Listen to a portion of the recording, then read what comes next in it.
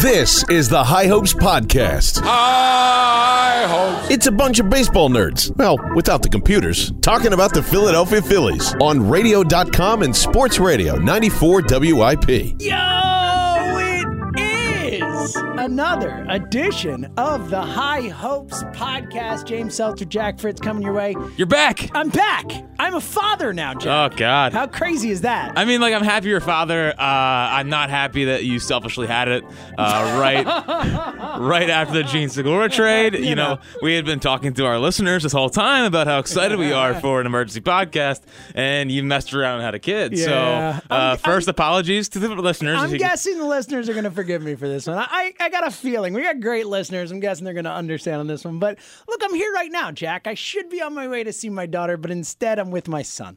How about that? Yes, and who are you Jack Fritz, my 24-year-old Who are you more proud of? All right, let's dive in. It's winter meetings. Well, hold on. First off, I know. We have to get your thoughts on the Gene Segura trade. Oh, yeah, good point. I love it. And I am, look, I'm not, and I love it even as someone who is not given up on J.P. Crawford's Major League career. I still think he could be a really nice Major League player, but in that spot to get a guy like Segura on the contract he's on, especially a guy like Segura for a team that was so infuriating last year with the strikeouts, with the lack of ability to put the ball in play, to get a guy like that who strikes out as little as anyone in Major League Baseball for the most part. Fourth hardest guy to strike out in baseball last year, and there's been a lot of buzz about Michael Brantley. He is the second hardest guy to strike out in baseball last year. So I like that they're starting to prioritize guys who put the ball in play, hit for a high average, and don't strike out. Yeah, well, it's a change, philosophically speaking, Yes. but very, very happy with the move. You get a couple pitchers thrown in. I know a lot of people are into James, my boy James Pazos. Is it Pazos? Pazos. I was corrected in my DM. Pazos. It is Pazos. James Pazos. I mean, that dude is just awesome. Yeah. Well, not only because of the mustache. I was only talking because of the mustache. But he's a lefty and he can throw a little bit, which is nice. But yeah, I think considering what they gave up, and again, I still like J.P. Crawford, but where his value was at after that season, I thought they did a really nice job in that trade. Yeah, and there's been some rumblings about how JP doesn't really work that hard, and they're worried that his work ethic wasn't where it needed to be for him to be a consistent major leaguer.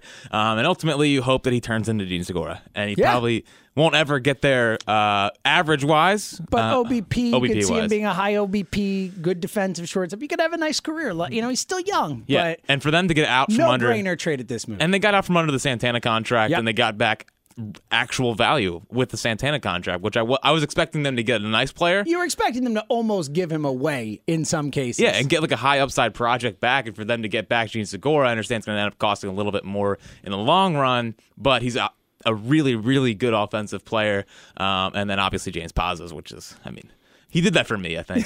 I think he did. A wipeout slider, and then Juan Nicasio, bad ERA last year, but all the peripherals are like, this guy's pretty good. So yeah, and a guy the Phillies had liked before, obviously, brought him before and all that. So yeah, I'm a big fan of the trade. Yeah, and then the other trade this week was obviously the Luis Garcia for Jose Alvarez Which trade. Which is a no-brainer. I couldn't believe it. How did anyone take Luis Garcia? And Jose Alvarez is all right. I mean, He's a fine lefty. Not people good, like but the dream on the arm of Luis Garcia. Yeah. But he stinks. Like I couldn't.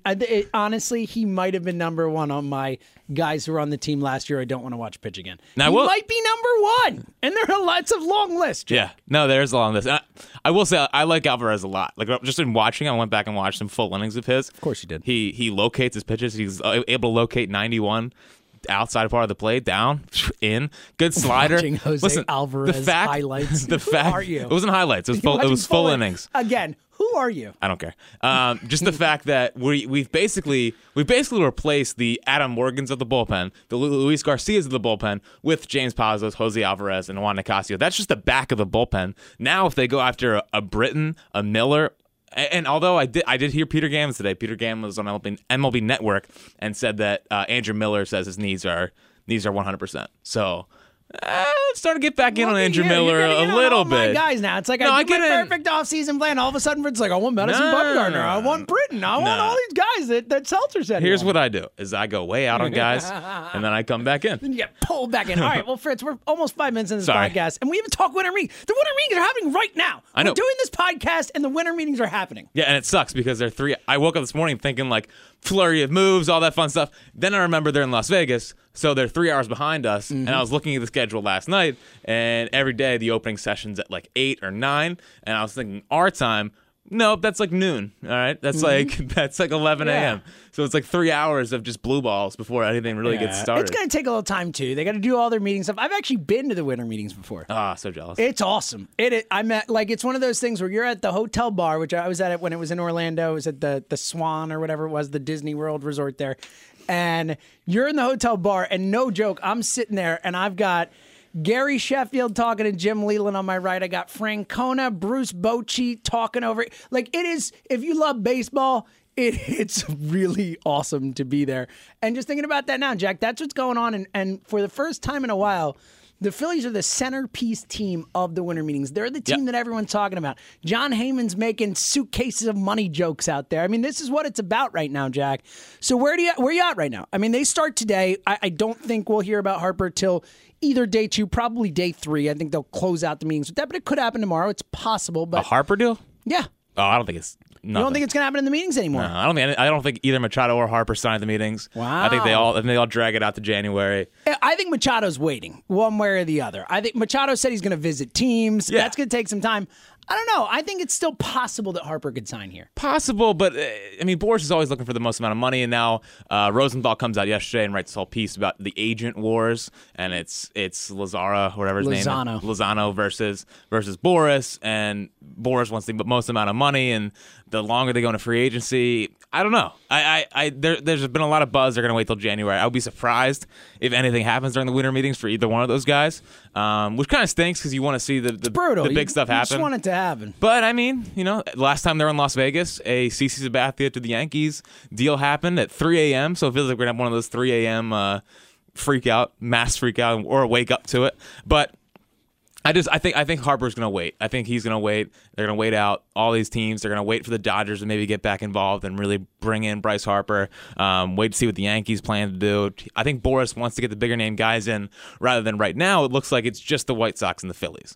And James, if they lose a player to the White Sox, they're not going to. I am going to. I hate that the White Sox are irrelevant. They are pointless. There's no point to having a Chicago White Sox team. They just had one of the worst Hall of Famer of all time get in yesterday. Hall of Fame's a joke. I'm done with. What are we doing? I'm out on. Why are you putting him in the Hall of Fame? I had 2 feet and 9 toes on my way out on the Hall of Fame, and putting Harold Baines in just sealed the deal for me. No, but if they done, listen, the White Sox can. Harold Baines is in the Hall of Fame and Barry Bonds isn't. Yeah, awesome. That's really that's good what stuff. you want. That's what the people want. Great but stuff. if they lose a free agent to the White Sox, they won't. And I'm not worried about it. I don't think they will either. It's just that build your freaking team organically, Chicago, and let us have our big money. I understand you have all this money in the world, Chicago, apparently, but you're the White Sox. No one cares about you. No one worries about you. Mm-hmm. Let the Phillies just be the big dogs for once. Can we just be the big dogs? I don't want to deal with the White Sox. They're going to be the big dogs. I hope so. Don't relax. It's happening. Yeah. I mean, I feel like a lot of people have to get past the fact that they would have to be severely outbid to not severely outbid. They'd have to basically choose to go elsewhere. Exactly, because they're not getting outbid. On whether they want Harper or Machado more, I still think it's Harper, but one way or the other, whichever of those guys they want the most, they're going to spend the most money on if that player wants to go there. And if it is Scott Boras, Dan Lozano, if those guys want the most money for their clients, the Phillies are the most money. Yeah, and there's been a kind of a buzz from Heyman wrote the other day that Harper's people aren't really sold on being in Philadelphia, which is, whatever. Because Scott Boras took A-Rod to Arlington, Texas. Yeah, it's Philly's total bullcrap. Philly is not bad. It's bullcrap. He'll be fine. I mean, it's better than D.C., and he spent the last 8 years he had in D.C. He had to play in front of Nationals fans. Yeah, come on. He had to play in front of Nationals fans. Let's be real here. I agree. all the smoke that I've seen, I haven't bought any of it. Scott Boras is the master. He's the best who ever did it, and he is as good as there is at creating a market when there isn't one. Yeah. And I don't think there's a market. I think the Phillies, like you said before, the worry is the Phillies are bidding against themselves. Well, Rosenthal came out today and said that an agent said that to him. It's Philly bidding versus Philly. Yeah. Which I'm fine overpaying for him. Mm-hmm. I don't want to turn into $100 million more. Right. Like, you don't want to just overpay because you have the money. If it's $400 million instead of $350, it's fine. All right. If it's $500 million instead of $400, like, what happened here? Yeah, How did this happen? It's ridiculous. So, what's weird right now, James? What's the weirdest part about what's going on in Phillies land with these two guys who are like, James? This is the biggest week of maybe my life. Like this is the winter meetings with Harper and Machado. Mine too, but for a different reason. I'm still in the biggest week of my life. Yes. You have a child, and my baseball team may be really screwed if they miss out on one of these guys. So, which is more important? Where are your priorities? Is it with the pod or is it with the kid? Okay. I'm a little disappointed you didn't name her like Jackie or Jackie, or Harpery or Manny. There's something there. You could have took one for the team, but whatever. Could I? You think? The most interesting thing I think right now is that Salisbury keeps coming out and saying that Machado's the target. And Machado's the guy, and the Phillies that's their guy they've liked for a long time. And if you're reading in between the lines, it seems like from what Salisbury has gathered, they want Machado at third, Segura at short, Brantley in left, and Miller in the bullpen. And like Jay Happ, basically.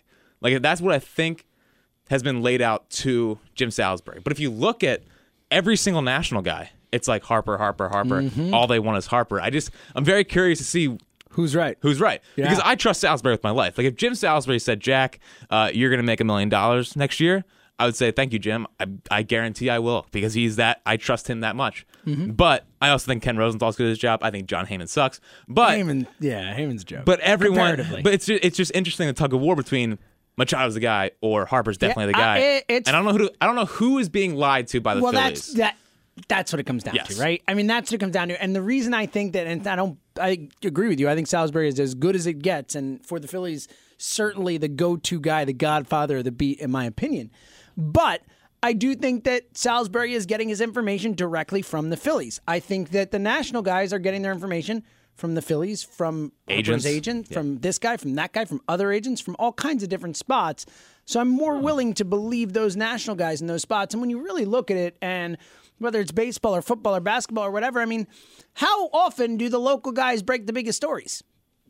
Never. Yeah, but Salisbury's done it. But Salisbury's done it. I know he has, but it is for every 100 big stories, it's a national guy 99 times on it, and I just think that that's the better track to believe in for that reason and for the amount of information that they're gathering. But and again, like you said, it also could be, hey, Jim Salisbury is a guy who's reported stuff in the past, has been right about what he is. We can use Jim. We can get Jim to put out there that it's Machado, and that maybe takes Harper's price down a little bit or makes them think that we want Machado more or whatever. There's so many different little factors in this, and that's why it's so hard to believe anything you hear at this time of year, Jack. Yeah, I know, and Salisbury just came out and reported that the Phillies and Team Boras are working out a time to meet here in Vegas.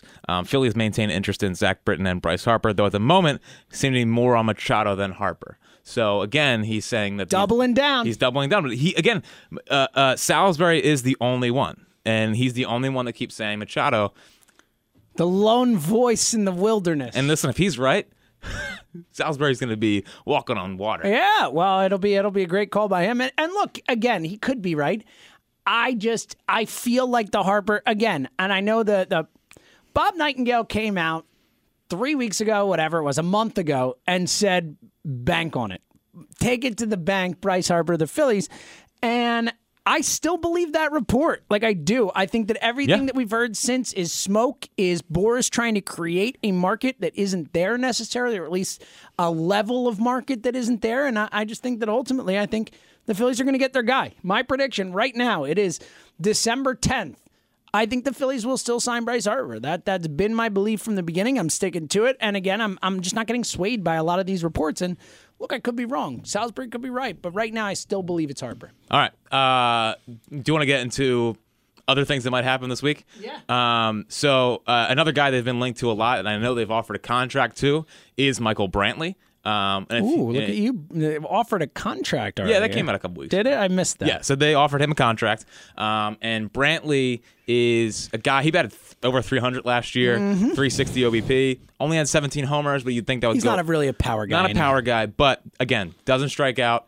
If you need him to play first base, which they probably won't because Hoskins is there, and they did everything in their power to get Hoskins I think Reese is playing back to first base. Yeah. Brantley, I love the player, and I think he's a beautiful baseball player, but 32 years old, major injury concerns. Like major. We're talking like microfracture, like serious knee issues. There was concern he'd never play again. Exactly. And unlike Grady Sizemore, another failed Indians outfielder. Which is a shame. He was a great player, so Grady Sizemore. Him and Ellsbury are my two guys. That I thought Grady Sizemore was going to be a superstar, and he would have been. Yeah. So Brantley offered a contract, 32 next year, 3 years. Like, are you comfortable giving that guy 3 years? No. It's gonna be 4, I would guess. He should just go to an AL team and be a DH. Yeah, I agree with you. What's the most interesting thing that I can think of between offering Brantley, behind offering Happ, behind getting these older guys, is it feels like the Phillies think their window to compete is like right away, which is interesting because if you look at their actual young talent, I mean, Hoskins is here. Yeah, and that's about it. Oh, and Kingery. You think. Right. We don't know if he's actually here. He's here, He's technically. physically playing. Is he here? They have to decide what they want to do with capital H. They have to decide what they want to do with Franco. They have to decide what they want to do with Cesar, and it seems like they can't move Cesar for anything. And at this point, James, like, I would take a bullpen piece for Cesar. Me too. Like, I don't need him here next year. I'd rather just have Kingery not be the super utility guy. And just put him at second base. Just put him at second. Let him go do his thing. I think that's his upside. Like, his upside is that of being a second baseman. So, and jerking him around all season again. Well, even though it wasn't all season because he played shortstop for most of the season. But it was a brand new position coming off of second base, which I don't. Spike Gaskin was making faces in the window. Of course he was. Yeah. I totally threw you off though. Well, yeah. I breaking news. Jack's like, what's happening behind me right now? I was in a roll. I'm worried that they're trying to open up their window and they're just gonna start paying for a bunch of older guys who aren't going to be here in 3 years or good players. Look, and I think it's a fair worry, especially with the. Where we thought this organization was and where they were heading based on. And then you start to say, all right, does that mean they're going to just trade all the younger guys for pieces? What are they going to do? Are they, do they still care about building up the farm system? Look, it's interesting because I do think that there's something to John Middleton saying, all right, boys, let's go. And maybe Klentak not having been quite as ready to go and kind of being forced to go. Because that's what the owner says and that's what they do. And I'm kind of torn on that. But ultimately, I think where this team is at, they have enough talent here now. And if they can add these pieces supplementally, I mean, they're automatically a legit contender. So I'm okay with that. I'm okay with getting the Phillies back to contention. But I do think it raises some long-term questions for sure. Like, I'd rather make trades for younger pieces that can be here for the next 4 years. Then give Michael Brantley a 3-year deal. He'll I 100% agree with you. And like I like Jay Happ, and I think Jay Happ would be a nice 4-5 starter. But they've been relying on him to be their number 2 next year. And same thing if they trade for Madison Bumgarner. I mean, Madison Bumgarner has 1 year left on his deal, and then you're signing him for 5 more years after that. I would guess 5, 6, something like that. But that does feel more like a long-term piece than a 1-year rental. And I would prefer them go after long-term pieces, guys who can be here when the window is really, really open. These guys are starting to blossom rather than we don't know where Kingery is. Alfaro looks like a nice piece. Don't know what you're getting out of Odubel, Nick Williams, all these kind of things. It just feels like they're rushing into a window of contention that might not really be open. It's a very fair point. I think, look, if they go out and they sign one of the big name guys and they add a bullpen piece or two and they add another starting pitcher, I mean, they're going to be a contender. I completely agree. But if you're telling me that you're signing Jay Happ to a 2-year deal, like, what's really the point? I mean, I think they're trying to contend immediately. They're trying to make a World Series. They're trying to contend right now. They're trying to play for the World Series next season, and I'm okay with that. I'm okay with it too. I would just prefer guys who are I think can be here long term. I think what it is they need a mix of both. I think that it's you make some long-term decisions, but it's also okay to bring in a guy like Happ. It's a question of if you're bringing in Happ and Brantley and X and Y, and these are all short-term pieces, then it's more of an issue for me. But if you're kind of mixing the short-term with the long-term, I'm okay with that. Okay, it's fine. I'm happy they're going to do it. I'm just trying to think. I understand logically. It does feel like Happ's going to come down early this week. The Happ contract, and it seems like the Yankees and Phillies are very involved still, going back and forth. And I'm very cool with J Happ, and I think he's been one of the under the radar stud left-handed pitchers in the AL for the last 4 years. He's been really good. Stud is maybe a step too far, but he's been a really nice pitcher. An under the radar good pitcher. Sure, and you think about him coming back to the National League. There's a lot of upside with that move. So look, I'd be fine with J Happ too. Dallas Keuchel, another name they're apparently in on, which is, I'm with you. I think he's fine. I think he'll age relatively well, soft-throwing lefty, but the money in years for a guy like Dallas Keuchel, I don't think I would want to be in on that as much, but it does seem like they're in on him. Yeah, it's keeping me up at night. Why are they not trading for Corey Kluber? That's what I want. The Corey Kluber's on the table, and it's like, why am I not hearing the Phillies in on that? They're in on every other trade out there. Why have I not heard the Phillies attach to Corey Kluber? Explain that to me. Maybe because for some reason the Indians want to move a guy who's been a horse, and he's on a cheap contract for the next 3 years. Perennial Cy Young who's on a cheap contract. It makes no sense to me why the Indians want to move him, and I'm sure the haul would be huge. But if you're in on everybody else, why not go get Corey Kluber? Because I just don't think they want to give up Sixto. I don't think they want to give up Sixto at all. I would for Corey Kluber. Just saying. 34? 3 years of Kluber. Every year he's dominant. And also a late bloomer. Doesn't have as many miles on his arm as all that. I'd do it for Kluber. Not a big game pitcher. Yeah. The World Series against the Cubs, he was awesome until that last start. That whole playoffs, he was amazing. No, I really, really like Kluber. He has he just has the ace look to him, the ace feel to him. He's a guy that you can trust for the next. I would trust him for the next 3 years, 100%. I would too. It is interesting, and I just feel like the same thing with Syndergaard. Like, why are the Mets getting rid of Syndergaard? It makes zero sense to me. But Brody Van Wagen or Wagen, whatever his name, was his agent, and maybe he knows the arm history. He knows what's going on. He has the deep MRIs into Syndergaard's arm. Yeah. So maybe that's why that they're moving him now instead of a year from now and be damaged goods. Why are you getting rid of Corey Kluber and re-signing Carlos Carrasco, who hasn't really stayed healthy for a whole season ever? And then they're looking to get rid of Bauer too. It makes no sense. And Bauer's still got our beers left. A lot of people are tweeting me and saying, why aren't they going after Bauer? And believe me, I don't want to go after Trevor Bauer. And not that I don't think Trevor Bauer is not amazing. It's just that I was watching him on MLB Network, and he was saying how I want to sign a bunch of one-year deals, play on a bunch of different teams to spread what I've learned about pitching. And I want to spread all my knowledge that I've learned. That is the most Trevor Bauer answer. Dude, he is unbelievable. I was watching him, and I was yelling at my computer. He's just so frustrating. Yeah. But also incredibly smart, incredibly fascinating. I just don't think you can commit to him being here for the next 5 years. If he doesn't want to be here. If he just wants to move around to a bunch of different teams, jump around and be that kind of guy. He's more of the end of the line, put you over the top guy you trade for, rather than you try to build a rotation. I think that's fair. I think that's an interesting. I hadn't heard that interview. That certainly sounds like Trevor Bauer. Sounds very Trevor Bauer. which leads me to Madison Bumgarner. Yes, and my original perfect offseason I understand. Plan. I get you.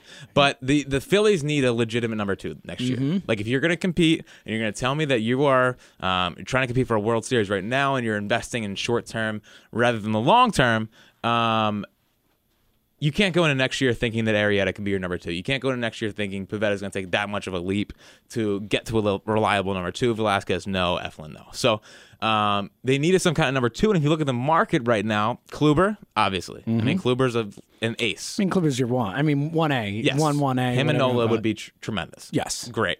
Madison Bumgarner, outside of Kluber, and I don't think Bauer's a viable long-term option, is the best guy on the market. Yep. And would cost significantly less than Kluber, only 1 year left on his deal, all that stuff. Yes. And hasn't been as good as Kluber last Hasn't been as good as Kluber. Now, a lot of it comes from the fluke injuries. Like the dirt bike incident happened. He didn't look like a great pitcher with the dirt bike stuff. Came back, velocity was 91 the season before last.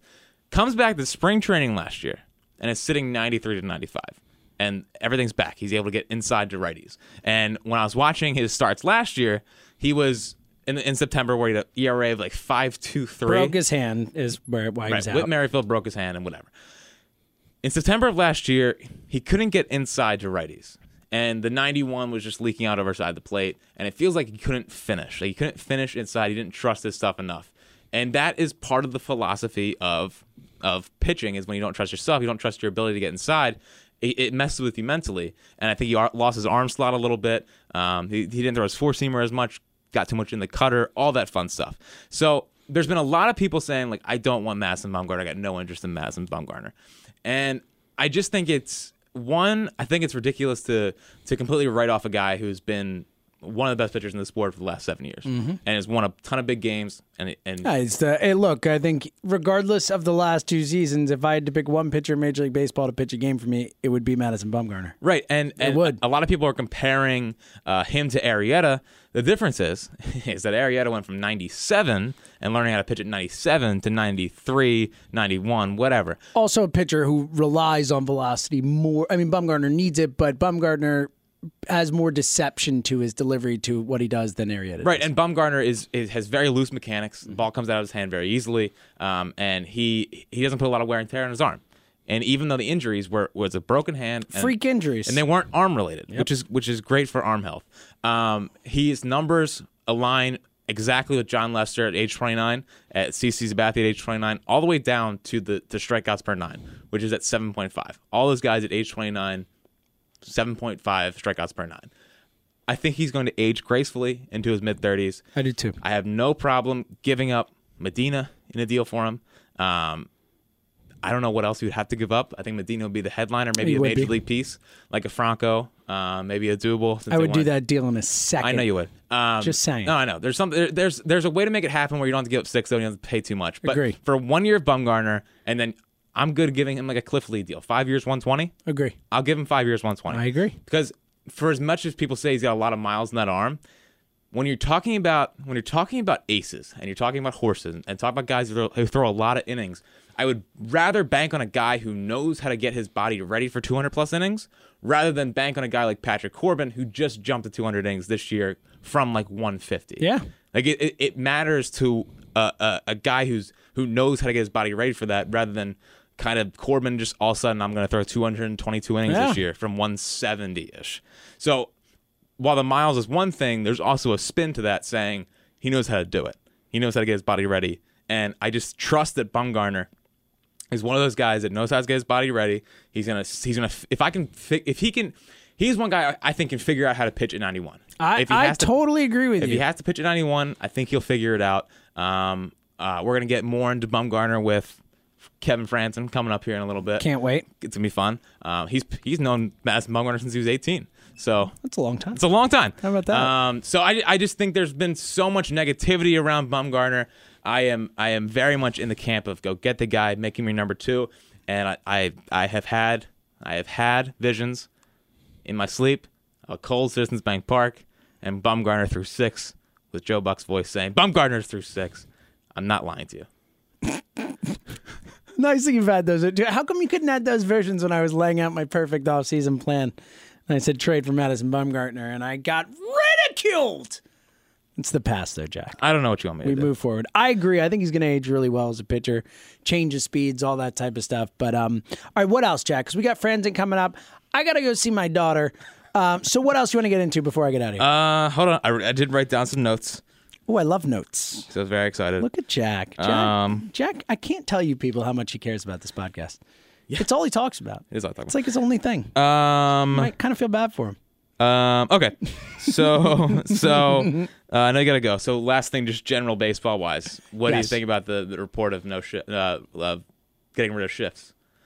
Yeah, I thought it was interesting. I think that I've long said that I put the shifts on offense's inability to hit the ball where the shifts aren't far more than I do on defenses doing them in the first place. Look, I'm all for trying to make the game more interesting, more fun, whatever. I just think that this is I think it's weak, to be honest. Like, I have no problem. Like, if they want to do it, fine. Like, I'm not going to raise the biggest stink ever because I do think it will help the game, but I think it's weak. I think teams should adjust. Learn how to hit the ball to the opposite field. Learn how to get on base when teams are shifting against you. That's my philosophy. So there's an article today on The Athletic, and it said that if they did this, it would basically get one more hit every 5 games. That sounds about right. Which is like, it's like, great. Good call. I'd rather raise the strike zone above the knee. Yes, there are other things they can do rather than banning the shit. So before you get out of here, Gabe Kapler spoke today. Ooh. And I just want you what did to... Gabe who say? do you think he likes more, okay? Judged off these 2 quotes. Okay.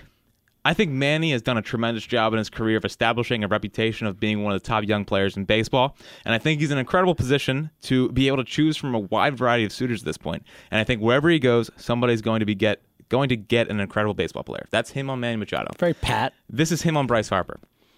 Bryce Harper does a number of things well, but one of the things I found most fascinating about him last year was even through the times of his struggles, he still worked an incredible at-bat. So it wasn't like rolling over to the second baseman on the first pitch when he was struggling, although that happened from time to time. But when he struggled, he still put together a quality at-bat. He still worked the pitcher. He still made the opposition uncomfortable, and sometimes he'd end that at-bat with a walk, which I think there's a ton of value in that. Now, when he's going good, he's one of the most difficult players to get out in the game, and I love the way he plays. I think there's so much to like about what Bryce Harper brings to the table, his play on the field, and then also what he brings to a clubhouse environment. I mean, one answer is like, yeah, I've heard Manny's a good player. Let me tell you about Bryce. Let me tell you about my friend Bryce. Let me tell you about this guy who I Listen, love. I mean, come on. Like, if you just want to step back from all the BS that you hear and all that and just like listen to what Gabe just said when asked about both players. I mean, that I feel even more strongly the Phillies are signing Bryce Harper. Yeah, and I wonder if Gabe's all in on Harper and Clendek's more in on Machado. Ooh, that's interesting too. A little maybe they're possible. Maybe Machado. I mean, he's yeah, Manny's all right. Yeah, he's good. I heard he's fine. Yeah. People say he's good, so that's something. Let me tell you about this guy I watched, Bryce Harper. He's so good. I'll tell you about everything I saw with my eyes. I loved it. Right. That's awesome. Bryce Harper. That's good work by you. Bryce Harper and Gabe Kapler are going to be running the Rocky Steps together. The first day he signs here. It's going to be tremendous. So listen, I have had many visions this week. I had a vision about interviewing Nick Pivetta on this podcast. Ooh. That's one thing that I've dreamt of. Well, let's make that happen. But the main thing I've dreamt of... I feel like that's very doable. The main thing I've dreamt of this entire week has just been Bumgarner Nola in a rally towel filled Citizens Bank Park in a playoff series. So that's where I'm at. I love it. That's where I'm at. All right. Kevin Franzen's coming up. Also, final thought, I guess. Listen, the holidays are coming up. It's a very... Oh, yeah. I like this. I like where you're going here. It's a giving time. It's giving. And it's time to give. Most people that listen to podcasts these days are, 18 to 40. Not old, let's say that. Not old. Younger crew. I'm sure there's some wonderful older people listening. Yeah, and we appreciate fathers like myself. Right, fathers like you, an old person. I am. I'm freaking old, man. I'm like barely inside that window you just gave. I know, which is sad. It makes me sad. You're one day you're going to not be here anymore. Oh, God, Jesus. Come on. The holidays and giving. You're talking about me dying. This is great. We want, for the holiday season, to give the gift of high hopes. And obviously, we can't do that. I mean, we can't go into your phones and say, download and subscribe to the High Hopes podcast. But you, the High Hopes listener out there, I know that the generation of people that like baseball are generally older. You probably have relatives that love baseball. Guess what? They're starting to get into iPhones. They're starting to get into technology. Go into your relatives, your uncles. It's about the cheapest gift you can give. It's free. It's a free gift. It's a free gift.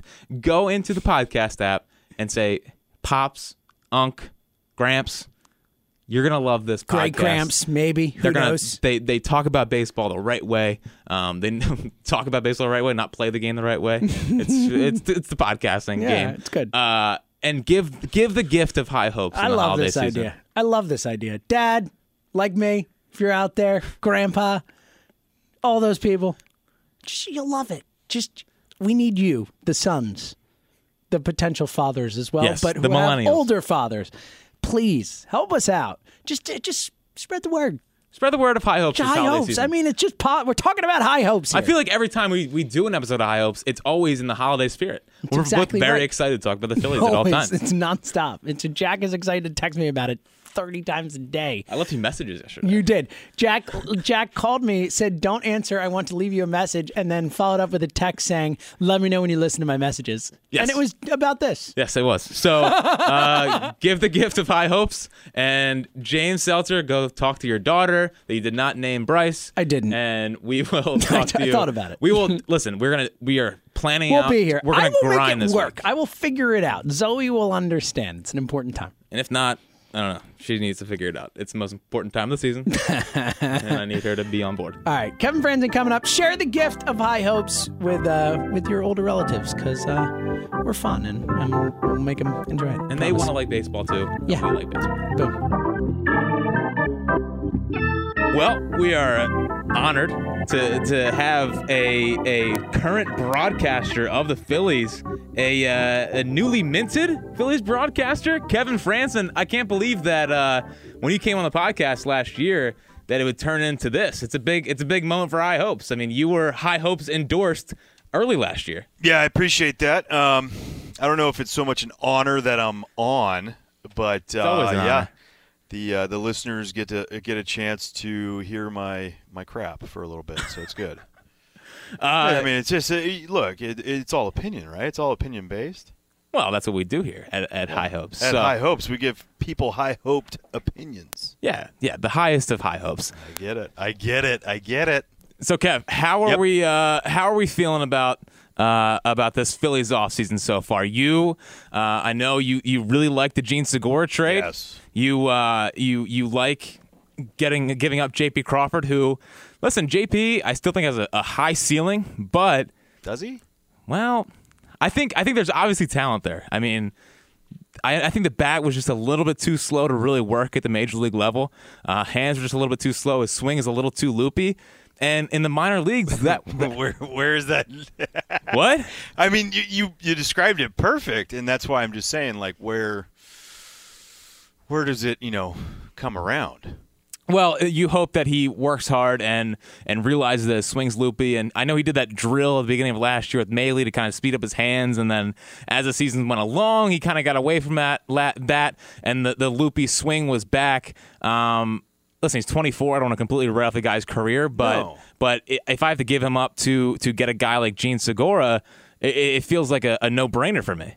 Absolutely. I 100% agree. And look, J.P. Crawford is a great kid. It's not like you're bashing a kid because you're trading him. No, he's an asset that they use to get a guy that's it made them already a better ball club. Already. Just putting him in that lineup makes them a better ball club. Why? He's a grinder, and he's a really good hitter, to go with that, but he's a grinder. And when you're a grinder at the plate, that could resonate through the entire lineup. Could is the big thing right there. We know they like the pitches per plate appearance. I agree with that to an extent. If those at bats don't end in just absolute a grinding of a bat or a hard hit ball, then what is it? You're seeing a couple pitches go by that might be right there in the middle cut of the plate just to see a pitch. So a guy like Gene Segura is aggressive, but he's aggressive in the strike zone. There's certain people that you could see that doesn't phase when they're getting a 2-strike situation, and he's one of those guys. So with that at the plate, for me it's a huge upgrade over J.P. Crawford. You're losing out Carlos Santana, who didn't produce what everyone wanted him to produce. 110 walks, 24 homers. That's going to be hard to substitute for, right? Yeah, I mean, he walked more than he struck out last year. That's hard to just replace. It's an incredible thing to do. Especially in today's game. Exactly. I mean, you look at his WOBA, what was it, like a 334, and I think that to me was a big thing for him. And defensively, he was sneaky over there. He's a good first baseman. Yeah, but he had one week last year where he made 4 errors and it kind of threw out his whole. And they're all throws. Yeah, they're all throws. And Rhys Hoskins, I love Rhys Hoskins. I'm glad he's back at first base. Yes. But if we think he's going to be like a cat over there or like Santana was over there, it's just not going to be the case. Absolutely, I agree with that 100%. look, that's the one thing I just don't want to make sure is that you don't. Carlos Santana was good. I mean, he was a lightning rod for so many Phillies fans, right? I mean, oh my God, it was a meltdown. But at the same time, you got to step back and look at the whole thing, the big picture. That dude was pretty good for the entire season. He had a brutal April, but I personally witnessing it and playing and witnessing while playing, I've never seen anyone rob more in my life in that first month than a Carlos Santana. With that being said, this one move for Jean Segura, I think absolutely has the ripple effect through the entire team, which makes them better. And bringing Reese, like, look, you know what the worst part about playing left field is? The run out there every time. The run. Seriously. Now you're looking at Citizens Bank Park, and Reese, all he's going to do is walk to first base. That's it. Yeah. Save his legs. That's a big thing. You want your slugger to have his legs all year. People think I'm joking on that. I think it's a huge deal. Because you're moving around, but it's like little movements at first base. You get tired, but you don't. You play left field, you're standing around. You got to sprint into the gap. Yeah, it's the start and stop. It's like the left fielder is like playing wide receiver every, 5 or 6 plays. Yeah. Right? You're going out for a pass now. Okay, now you're going to block. Now you're going to be out for a couple plays. Now you're back in. Now at first base, you're always in the action. So for me, getting Reese locked in like that, I think is great. I saw him obviously a year ago when he was going, between left and first base. He's got good actions at first. So I'm not really nervous about that. Adding Gene at shortstop makes them better.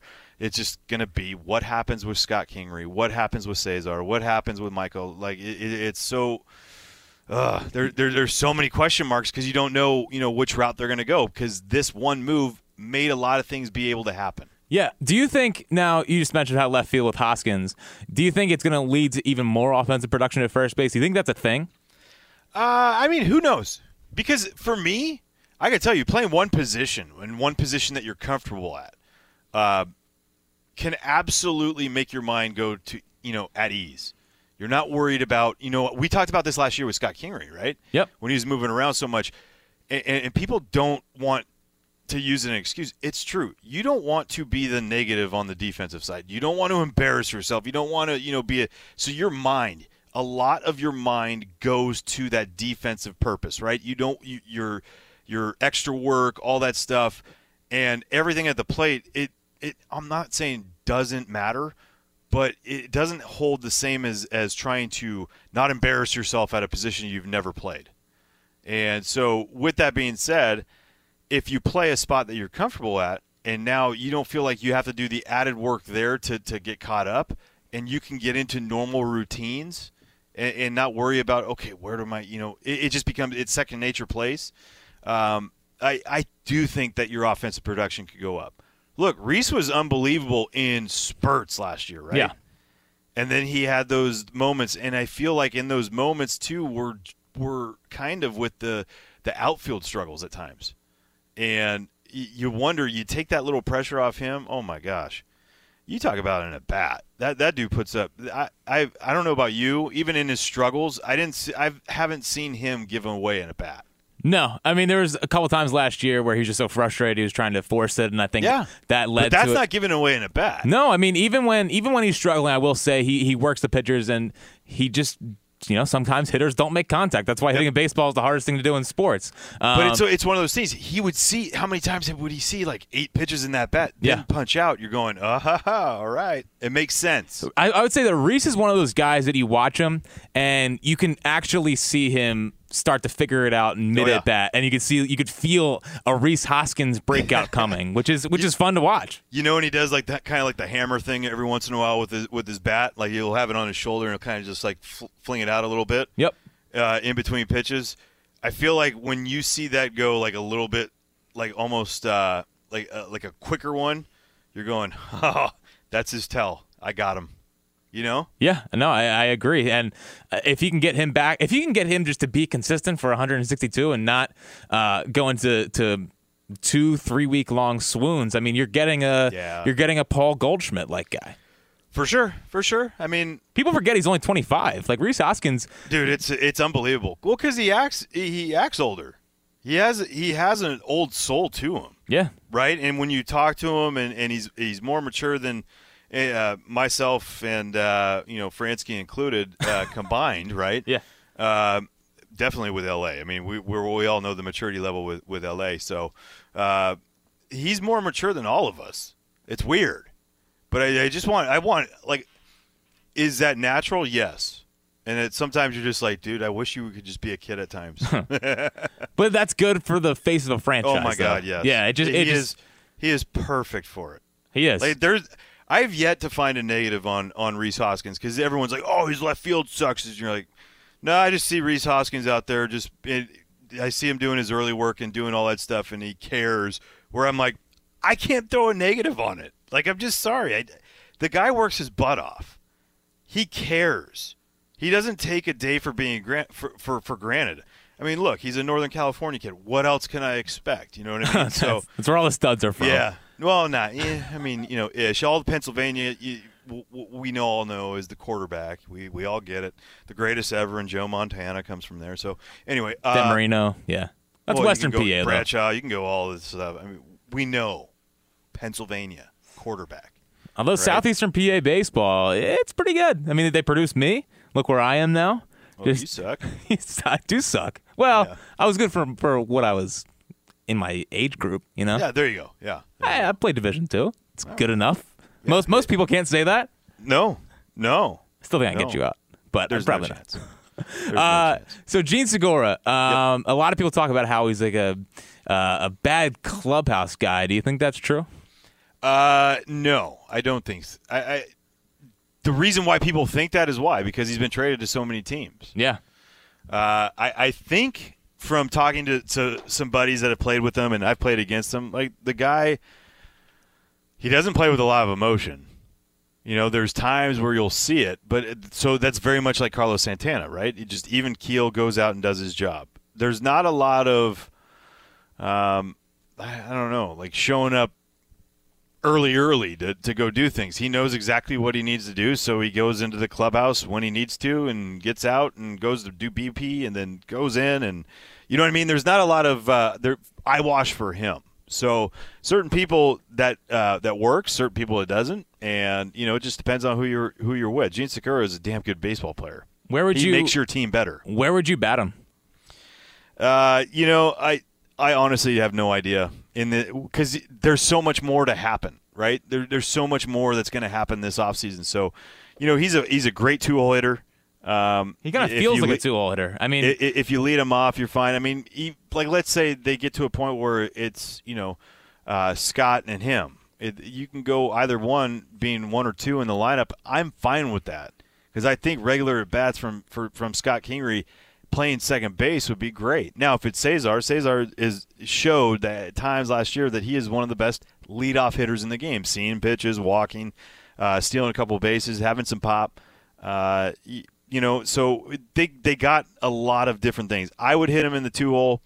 I want your guys in front to be able to see pitches before a guy that's going to battle with 2 strikes, foul pitches off, and he's going to do that. Yeah, and 2-hole, hopefully, he has a higher chance of getting on base, moving the leadoff hitter along if he gets on base. Yeah. And then you have hopefully Harper or Machado, Hoskins behind them. It's kind of like adding Placido Polanco to the 2-hole like back in 2011. You have a guy like that who can hit for a high average. The OBP's not great, but he moves guys along and that dude squared up every ball. He really did. He really did. And I see the same kind of thing from Segura. Yeah. Segura is not gonna hit 25 homers, but he's gonna hit 50. Really? Dude. Okay. How bad is it to hit in Safeco? Like, is Safeco hard to hit? Oh, it's tough. Yeah. It's tough. You become more of a doubles type of guy there. But I'm not saying Arizona is Citizens Bank, but you can relate the two, right? There's a lot of relation between there. The 1 year in Arizona, and he had 41 doubles and, I want to say, 20 homers. He hit close to 320, I think. So, yeah, he could put up 20, 25. I do believe that because at Citizens Bank, the way he hits, it's not a lot of stuff to center. I mean, he will hit stuff to center, but I mean, his power is to the gap. Yeah, left, or if he went down the right field line. We've seen the ball travel at Citizens Bank to right. I mean, so being that a spray hitter, but with the ability to elevate and hit the ball in the gap, get the extra bases. To me, this is a perfect move. Do you like the approach the Phillies are kind of taking in players that are evaluating this offseason? I mean, Segura last year was the fourth hardest guy to strike out in baseball, at like 10-something.7% of at bats. Another guy they have interest in is Michael Brantley, who was the second hardest guy to strike out in baseball last year. Love Michael Brantley, dude. I mean, if they add Segura and Brantley, you're adding 200-300 hitters, and that resonates. There's that ripple effect, dude. You can go, one after the other and see how, the line keeps on moving. You don't really have that regression in anything, and guys pick up, I'm not – because we saw it with Paul Goldschmidt too. We've seen it all along. He struck out a lot early on this year. Yeah. And then you could see the contact going up. He still struck out a lot for himself this year, but he takes chances, and those chances that he would take – you could sense that, like, okay, at 2 strikes, I have a lot more confidence now because there's guys in front of me. As they got healthier, the Diamondbacks, he started producing more, right? Because there's that ripple effect. He didn't have to carry everything. Well, I think that's the same thing for Rhys. Yeah. Rhys could do that. Yep. He doesn't have to do everything. The moment he feels like he has to do everything, that's when everything goes. So if a guy like Segura, a guy like Brantley adding into that lineup, if that were the case, makes Rhys a better hitter. Even though he's a good hitter, it's a better hitter because of that 2-strike approach. He doesn't have to feel like I got to go, I can maybe shorten up. Remember early in the year, you and I were talking about it over just through the line when we were calling games in Atlanta. He had like 2 or 3 hits down the right field line and with 2 strikes. He had one, he lined out in Tampa to right field with 2 strikes, and I told him the next day, I'm like, dude, that right there will lock you in. And he went off on that. And not because of what I said at all. I think it's because of what you said. No, it's not. But I'm saying, like, what I was telling him was that he stayed on that pitch. And there was something about it that just, like, absolutely just was mind-blowing to me. And he did it. He took it over to Atlanta. And then he went to the next series. I'm going, oh, my God. All right. It has nothing to do with, like, oh, I got to just, like, put the ball in play. No, hey. No, he had an approach where he wasn't giving away right field. And I feel like if they get those type of hitters, right, that could drive the baseball, but with 2 strikes, they take a little bit out, but they don't give up much. That's good. I don't want guys striking out. More guys strike out. That whole phenomenon, to me, the more guys strike out, it just makes me more and more frustrated. Yeah, I mean, the strikeouts are great for a pitcher, but if you're aesthetically pleasing wise, it's not great. And if you're looking to build a lineup, when I was watching the Dodgers last year and when I was watching the Yankees in the playoffs, I was trying to get in the mode of watching the Phillies in the same kind of scenario because they strike out a ton. Right, and I was watching the Phillies last year, and it seemed like a mini version of the Dodgers and Yankees. And when the Dodgers and Yankees got to the playoffs, and yes, I know the Dodgers made the World Series, but that for me was more of the NL was weaker and whatnot. For me, when it gets to the playoffs, it's easier to get out a lineup full of guys trying to do the launch angle thing too much because then you can fit 98 up in the zone all day long and they can't catch up to it and it's not consistent enough. During the regular season, it's perfectly fine to have guys just want to hit home runs the whole time because most often than not, home runs will lead to wins in the regular season. But when things get nitty gritty in the postseason, you see teams like the Red Sox, yep, Dodgers, Indians, even the Rays for a lot of last year. A lot of it had to do with they were moving guys along and kind of playing baseball the traditional way. And the fact that the Phillies are it seems like they're changing their offensive philosophy a little bit here and not being okay with strikeouts, I think is important for me because I think the game is changing again right in front of our eyes. Yeah, and that's, I mean, baseball's cyclical, right? Everything's going to come back to something. And for me, yeah, you're going to take chances at times. There needs to be chances taken. You're going to strike out. I wish I would have done that a lot more in my career, where I took chances instead of just putting the ball in play.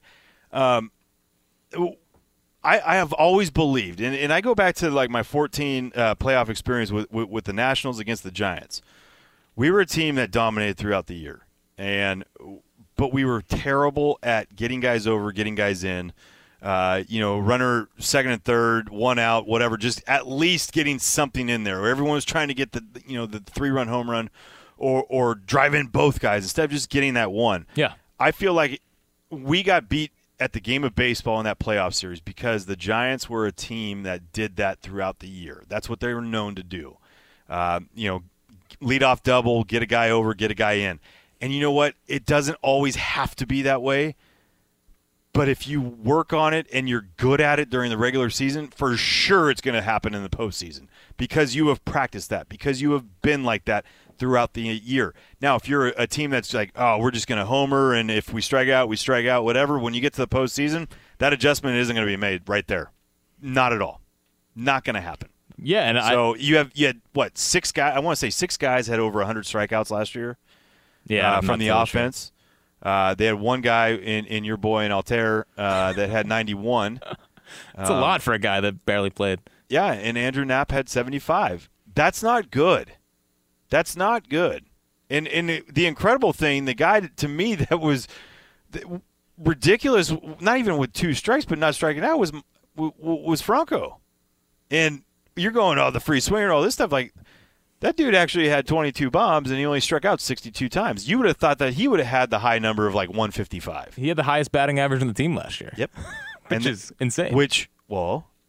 Is it? Well, it's just like... No, but I'm saying, is it? When you look at those numbers, 138, 93, 150...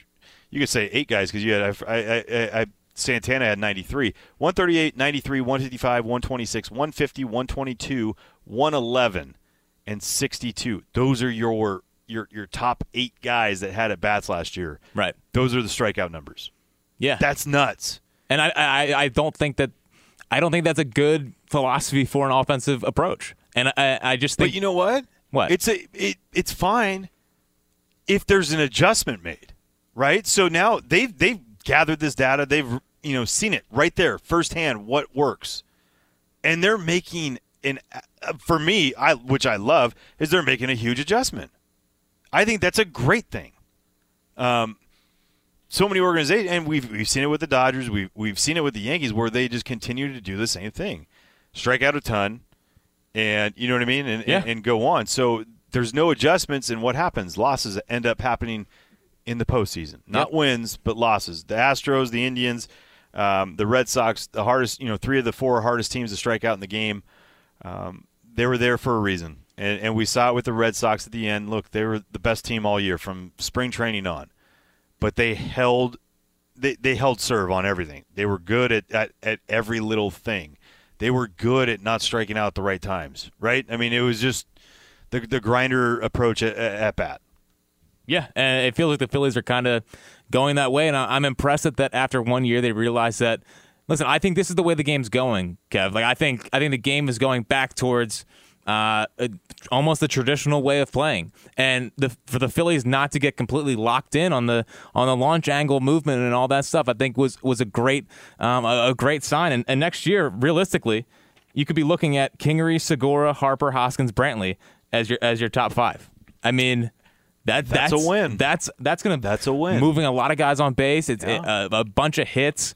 Like that's a good. Hitting's contagious, right? Yeah, I completely agree. Yeah, hitting is contagious, and if you're not hitting the ball and putting it in play, how does hitting become contagious? And look, I'm not trying to say that they need to just be like again, 2 strikes. Oh, got it. I'm gonna run down to first. All right, I didn't strike out. No. They can still do damage. You can still do damage.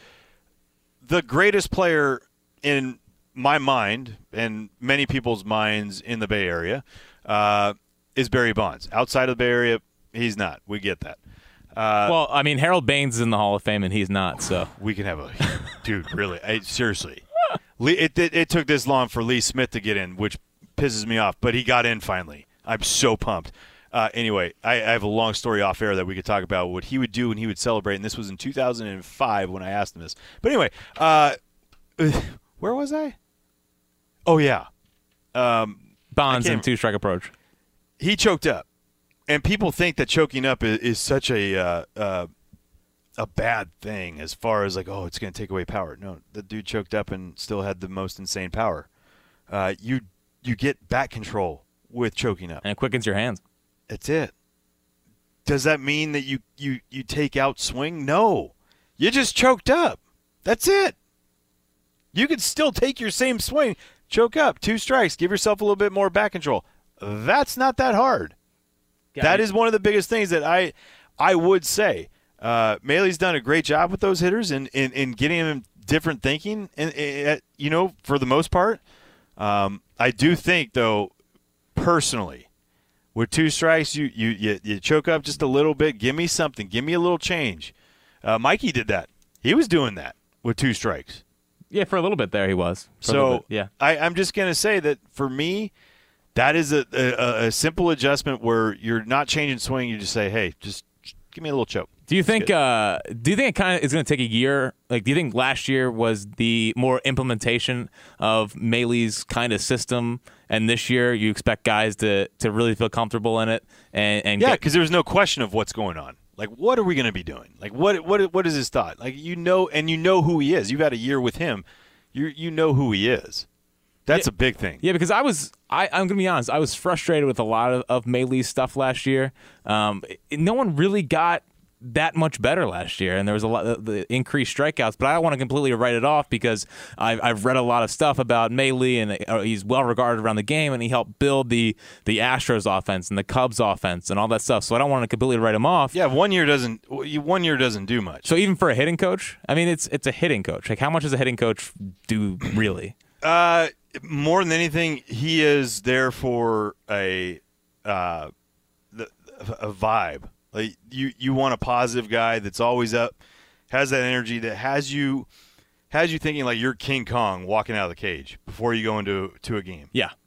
For the most part, they're psychologists, right? For the most part, yeah. Some people are psychiatrists. You're right. But the fact of the matter is they are all with the mental side. For me, if you're in the big leagues for a reason, you've gotten there for a reason. I think more than anything, his stuff needs to be implemented in the minor leagues. It sucks that all the great minor league hitting coaches are gone that I love more than anything in with the Philadelphia Phillies, and one being Sal Rendy, who to me was one of the most phenomenal hitting coaches because he got your mind clear. He got your mind exactly how it's supposed to be at the plate. Thoughtless, right? Yeah.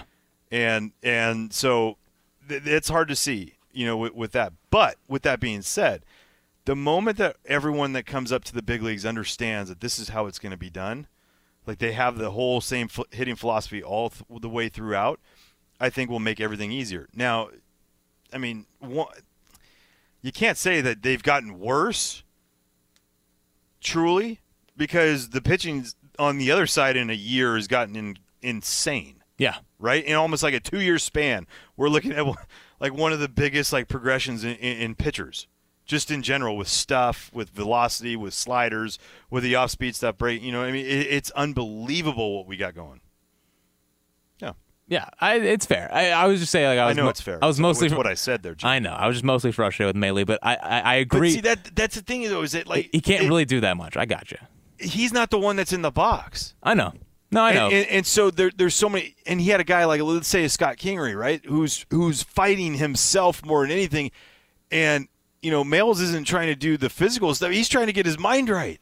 Yeah, no. So that's the stuff that I feel like more than anything the outside world doesn't understand, because everyone wants to put a blame on everyone. We always get that, right? Yeah. It doesn't matter what sport. It doesn't matter even what business. There's always a blame. And so he was the easy one. For me, he had such a tough job in trying to make sure that, some guys didn't fall off the edge on this whole thing. They didn't jump. And you're in, it's hard to explain without the I don't know. I guess I'm better in person on that one, explaining a hitting coach, because there's so much, like I'm like doing all these motions with my hands and all this. No, I understand what you're saying, and I'm glad that I was just more worried that the offensive approach was going to get played out of baseball, and I just think that they've changed that this offseason. So I'm fine. I'm good with Mailey. There's points last year where I did get a little frustrated, but that's fine. Kingery. So next year, like, do you really want him being a super utility Chris Taylor kind of guy, or would you rather him just be penciled in at second base and kind of move Cesar for what you can get? It's a tough one because we're seeing all around the game. If you have a guy, a Brock Holt, a Chris Taylor, a Ben Zobrist, if you have a guy like that, so beneficial to you. Yeah, right? very valuable. So as an organization, you would love to be able to move Scott around. But again, if there was a year where I'm like, if he could play just second base and, not worry about the defensive side and just go and hit and just have that success hitting throughout the entire season, now we could start thinking about different roles, right? And that's a big thing. You bring up a young guy and doing a lot of different things. Look, a kid's going to come in and say, I'll do anything to play. I'm in the big leagues. For sure. I'll do this. I'll do that. But in hindsight, you have to talk to the guy and understand that all he's done for the most part of his life is play one spot. So I would like to see him at second if they were to, because I love Cesar, so I'm a big Cesar Hernandez fan. So if they were to move him, if that was the case, then I would love to see Scott at second base every day. Now, if they don't, I mean, he's so valuable to the team being able to play every spot. He just needs to have a bat in his hands. He needs to hit. He needs to be consistent in getting that. So there's a lot of different scenarios. Cesar's made himself a good amount of money because he's a damn good player. Yeah. He's a valuable player. He's so much. See, and at times, I would love to see him be the one that moves around. Yeah. He is so athletic, dude. Unfortunately, it just feels like they kind of missed their window to trade him, and this year, the second base market, the second base market is just flooded. But see, that's the one thing I feel like that not a lot of people understand about him is how athletic he is. I really thought that he would have been moved out to center field for a long time. Right? Yeah, there was that little period where he was trying it out in center field. They were trying it out, and I was like, dude, they could make this because he could run. He's got great instincts. And, center field, you would love to see that. He's got a great arm. He can play shortstop. So for me, he is so valuable to this team. Again, there was a lot of guys on that team that were very emotionless, right? Yeah. And a lot of position players that were like that. I want to see some more fire. I want to see some more, you're not going to change guys, but if they bring in some guys, I want to see some fire. I want to see some love. I want to see some outward emotion from these guys. And it's not about riding the roller coaster on this whole thing. They need a Franzen. Yeah, absolutely. No, for sure. I mean, I could play still. I went, 1 for 2 in my alumni game. Hadn't picked up a bat in 2 years. Oh, look at that. Oh, yeah, dude. So good. I was sore for a week. But anyway, that's not the case. The case that I'm going to point out here is if this team were exciting emotionally, right? You don't have to live and die on just screaming and yelling. There's just like that emotion of love that you have for the game that's out there every single day. Fans are coming. Fans are going to be at that game. Yeah.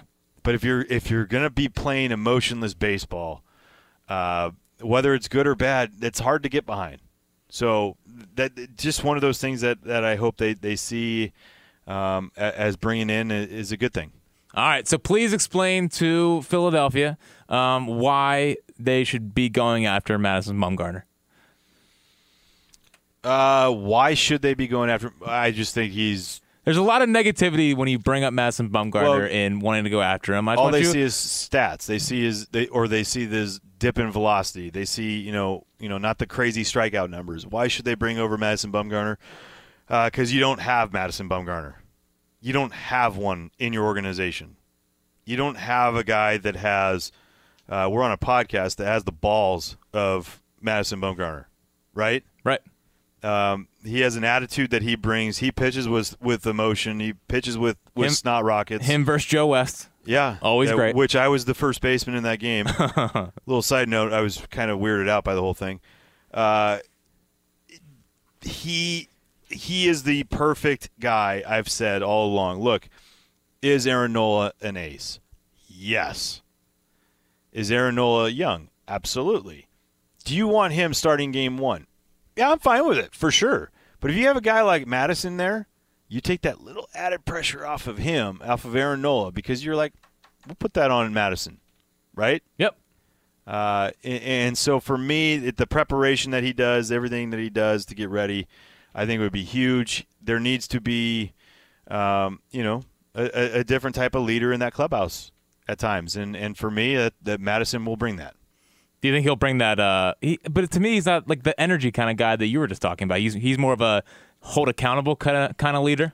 He's a hold accountable, but when you see him pitch and there's a lot of snapping back at the ball and doing, that's emotion. That's some that's something that you see, that there's a passion behind what he's wanting to do, that he wants to be better, or he expects to do better when he's out there. There's a different who would he be like more than anything? Like Lester? Yeah. I would say Lester is a good one. Yeah, I think he's going to age a lot like Lester. Like CeCe, Lester, they all had very similar age 29 seasons. And Bumgarner, unfortunately, had the ball that Whit Merrifield hit off him that broke his hand. Yep. And he wasn't healthy all year. Right. And people really want to know. It's not about not healthy. He just was not the same. He didn't have the same strength. So what I want to ask you is. So from spring training last year, you talk about this a lot. He was 93 to 95 and looked like Madison Bumgarner, and people in the Giants organization, and actually better than Madison Bumgarner. Right, the people in the Giants organization were saying this guy's going to have a breakout season at age 29. Ball off the hand, comes back, he's throwing 91. Like, what'd you see when he came back versus what you saw in spring training? Something was so free and easy during spring training that was just, you sat back and you're just laughing. You're like, ooh, this is going to be a rough one for the West, because it was so effortless. And when he came back, there was a lot of effort in trying to throw the 91, right? Yep. It was effortless 93, came back all effort 91. That to me, he was tired of sitting around. He was chomping at the bit. He was, Dave Greshner, the trainer here in San Francisco, is amazing. But at some point he was just like, I can't handle this. Like he's got to get out there, and it wasn't going to hurt him, but it definitely wasn't going to have the same stuff. Yeah. And when I was watching him just from my sort of untrained eye was, he couldn't get into righties at the end of last year. He was 91. He didn't trust himself to get in, and major league hitters catch up to 91 over the middle of the plate. Like if you can't get in, there was no move. There was nothing going on. There was no movement, nothing. So he was struggling on that. Right-handed hitters were, for the first time in my watching Madison. I've known him since he's 18 years old. He gives you that trepidation going into the batter's box. He didn't do that last year. No, and it was because, his stuff was down. He just didn't look like it, and his grunting and all that was actually grunting to try to get that extra, not grunting to try to get you off of it, right? Because there's certain guys can do it just based on, if I grunt right here, they might think it's this, and it's not. Yeah, I mean, Jamie Moyer was famous for that. He would throw 82. Dude, he owned me. He would jam me at 80. Well, I get when you're used to seeing, Dude, I guess, what, so 93? He was sit back. No, it's too late. Yeah, I would be very frustrated facing Jamie Moyer. Yeah. But yeah, I just listen. You played with him, you know him better than I do. But if I had to bet on a guy to figure out how to pitch at 91, if that's really where he's at right now, I think Madison Bumgarner's a guy that figures out how to pitch at 91. Yeah. I mean, I'm telling you, part of the deal is why he was so far down last year was he was throwing more sinkers. He eliminated his four-seamer. And the four-seamer was what made him so great. Because it was sneaky. Because he would throw it from behind lefties the way his arm angle is. He completely eliminated it. And, teams hit, 306 on his sinker last year. And that's not good, And when you're just becoming – he almost just became a cutter guy. You can't just become a cutter guy. No. You can't. Yeah, especially with how he was throwing it. It just doesn't work. No. All right, last one before I let you get out of here. Harper Machado. Harper. Yeah, I mean, you need a lefty in that lineup, and you can, for me, it makes sense. And what was he like as a teammate? Was he a good? I thought he was great, and he'd be great for the clubhouse, all that fun stuff. Yeah, he's your perfect guy for this situation, what they need. And I could go on and on and on about him, but I think everyone knows. I just think that he would be the right fit for this situation because of what he would do to that lineup. Yeah, I mean, if you add Harper, you add Brantley, you add Segura, even if you added Pollock, right? Pollock worries me just because of the injury stuff, and Brantley does as well. But Pollock, it just feels like every year it's something. The OBP isn't great. I like Pollock a lot. He's a good baseball. He's a winning baseball player. He is. I think there's a reason why the Diamondbacks are good when he's healthy. Yeah, I mean, him and Brantley to me are just beautiful baseball players. So why don't you get both of them? Well, because we got a double in center field. Okay, just asking. I'm just throwing it out there. If you get both of them, I mean, hey. Yeah, we'll see. I mean, we're gonna spend stupid money, so that could be one of it. When he said that, I loved it. Yeah, loved it. Yeah, but it did kind of feel like it gave agents the ability to put the Phillies in every single thing. And it said, you know what it said to me? We're back. Hey, man. We're spending. I hope so. I love it. I hope so. I hope he backs it up. And honestly, the fact that he didn't give Patrick Corbin 6 years, 140 was big for me. It quelled a lot of my fears because no doubt that contract I just don't think is going to age well at all. He had one great year. One great year. The other years were good. Yeah. They weren't great. And he had a major innings jump this year. That's the biggest thing is that like a guy I mean, there's so many different things. I think giving contracts to pitchers is tough in general just because for sure. There's no, right science, based thing on this whole thing. It's all luck. Yeah. All based on injury. Yeah, and if I had to pick one of these two to age better into their mid-30s, I'm picking Bumgarner over Corbin. And for me, that's the most important thing when you're going into this offseason. Because, listen, I don't think they're going to win the World Series next year, but you hope that within the next 5 years, they do have the ability to win a World Series. And you need to have guys who are going to be there and be around for that. I'm banking on Bumgarner instead of Corbin. That's why your podcast is badass. Thanks, man. You're the best. Kevin Franzen, congrats on the job. I'm very excited. Dude, I'm so pumped. Oh, man. I know Fransky's like, oh, God. He's probably fine. No, he's awesome. He's awesome. I'm so fired up and just thankful for the opportunity because I love baseball and I love the Phillies. So more than anything, it's going to be just fun just to talk baseball and Phillies all year. Yeah, and selfishly, I was very excited that you got the job. I actually talked to you. That's why. I know. So, big moment for the High Hopes podcast, big moment for the friends and family, and even a bigger moment for the Philadelphia Phillies. Kevin, we will have you on again soon. Thanks as always for hopping on, and I'll talk to you soon. All right, man. That's going to do it for this episode of High Hopes. Shout out to Kevin Franzen. Congratulations on the new gig for joining the program and officially endorsing High Hopes. Just kidding. He didn't do that. But in my mind, he did. James and I will be back, hopefully, with an emergency Bryce Harper or Manny Machado podcast. If not, we will be back to break down any kind of deal the Phillies make this week. Check out the feed, download, subscribe. Subscribe to the podcast on iTunes at High Hopes Pod. You can follow us on Twitter at High Hopes Pod. James at James Seltzer, and me at Jack Fritz WIP. Another fun episode. And again, spread high hopes this holiday season. It's the least we can do.